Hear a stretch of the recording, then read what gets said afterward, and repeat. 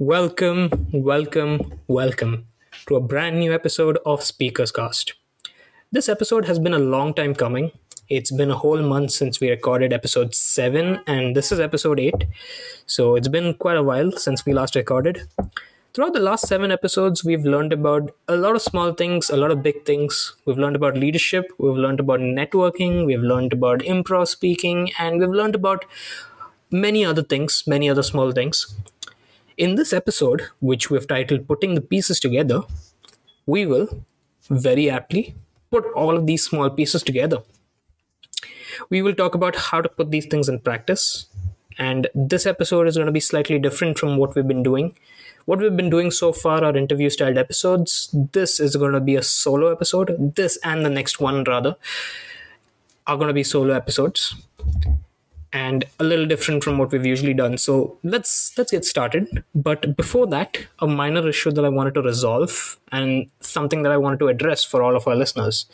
Now, most of our listeners might be Toastmasters, but through this episode and through this and the next episode, I'm trying to make this podcast a general purpose one for all those listening as much as I can. And I think it's important to start off by explaining all the jargon and terminology that we've used. And by explaining all of this, I feel I can do a better job by putting everything that we've learned, putting them all together, and helping the listeners understand how to put these things in the real world. So let me begin by explaining how the whole thing works. We've thrown around terms like area director and division director and stuff like that. And these are titles given to volunteer leaders, but there wasn't too much context given. So let me start off from the beginning, and this will probably help me explain these things in a better way. So let's say you've taken up membership at a Toastmasters club.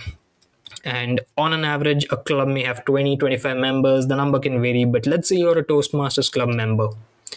The club needs a certain set of people to run the club and to maybe take decisions on behalf of the club. And those are called club officers. Those are the leaders of your club. And they're the ones who are going to be running the club, taking decisions, etc., etc. They're the ones who are responsible for the meetings taking place, for a budget being in place, for the meetings to start on time, all of that.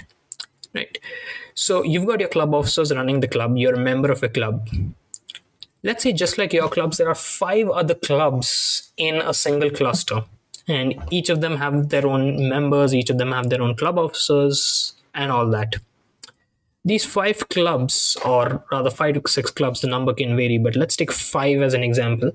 These 5 clubs in a single cluster form an area.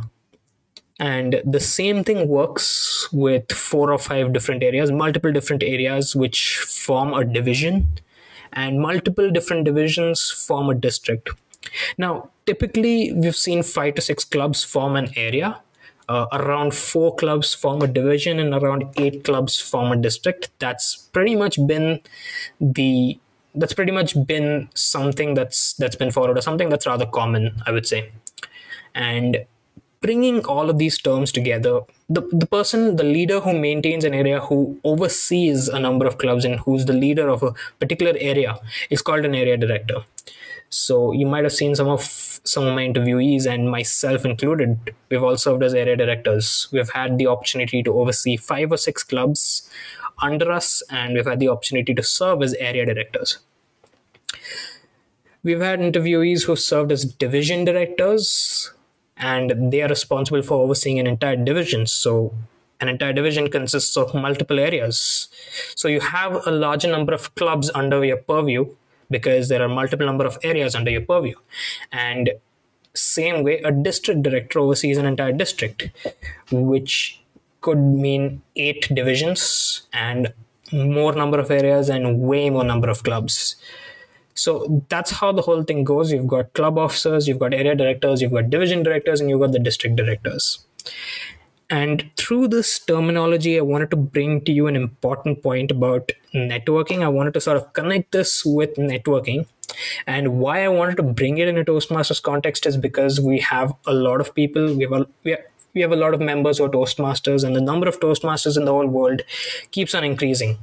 So it's much easier to bring this in the context of a Toastmasters setting, and then after that trying my best to connect it to the real world, maybe to the workplace and maybe in other areas as well. So when you're a new member, how you can begin your networking journey is obviously through your club officers, because number one, they're the ones who run the club, they're the ones who are the leaders of the club, and more often than not, they're going to be your first points of contact when it comes to any queries regarding the club, any queries about the whole Toastmasters system and all that.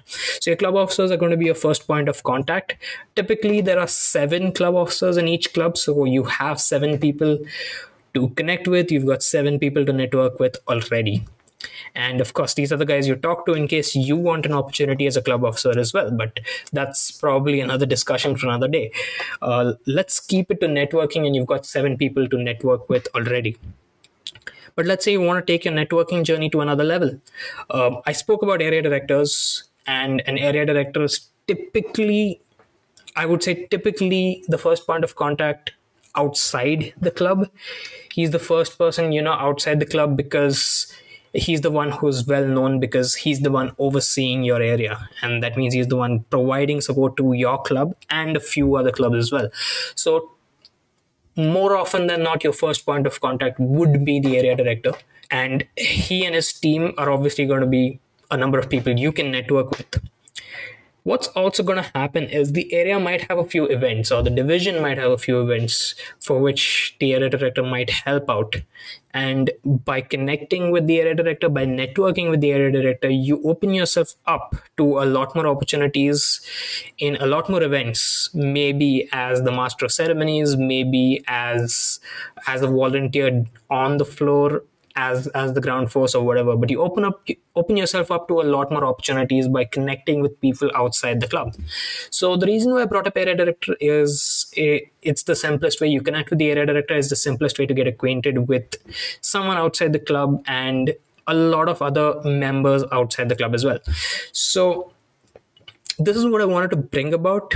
I wanted to explain the terminology. I wanted to explain these volunteer leaders, the existence of these volunteer leaders, and I wanted to connect that bit to networking. And hopefully the bit about networking and the episode about club officers that we recorded in episode 6 becomes a lot more clear, because when you become a club officer, you have an opportunity to improve your leadership skills, your speaking, your communication skills rather, because you communicate a lot more with a lot more of your club members. Also, you get an opportunity to network outside the club and get to know a lot more people. So as a member of, let's say, a 20-member club, having the opportunity to network with 20 people, you now have the opportunity to network with 20 people in your club plus 4 other clubs. So you just multiply that number by 4. So seeking out these opportunities is obviously very important. Connecting with club officers, connecting with your area directors, that's probably what I'm going to mention at a minimum is going to help your networking journey, and it's going to take your networking journey a very, very long way. I would probably say that. So that's something I wanted to connect. The whole point of this episode was to connect the idea of area and division directors and club officers to the concept of networking that we have spoken about, both concepts that we have spoken about in our last few episodes. This was part 1 of putting the pieces together. My intention was to make this in the next episode really short ones. This is where I wanted to talk about leadership and about networking as well, and probably persuade you guys to seek out those opportunities to improve your speaking, leadership, and to also network with a lot more people than before. So this was part 1, titled Putting the Pieces Together, part 1. The next episode is going to be putting the pieces together, part 2, obviously, because this is a 2-part thing. And in the next part, we're going to be covering stuff on speaking rather. And here's a little sneak peek of what we're going to be covering. We'll be talking about pathways, and we have spoken about the power of self-paced programs in one of a few episodes, and we're going to connect that together with everything in Toastmasters, and we're going to try to connect that with everything in the real world. I realize that I haven't mentioned a lot of the real world stuff together, but a lot of what you do, a lot of networking that you do in Toastmasters, you can do a similar amount of that in the workspace as well. You can maybe connect with your manager, you can maybe connect with people outside your team, you can connect probably with your manager's manager, and the idea is to just talk to more people. Toastmasters does make it slightly easier to do that, but the skill that you develop here is something that you can develop and you can make your own in the real world as well. With that, thank you all so much for listening, and I will see you all in the next part, in the next episode. Thank you.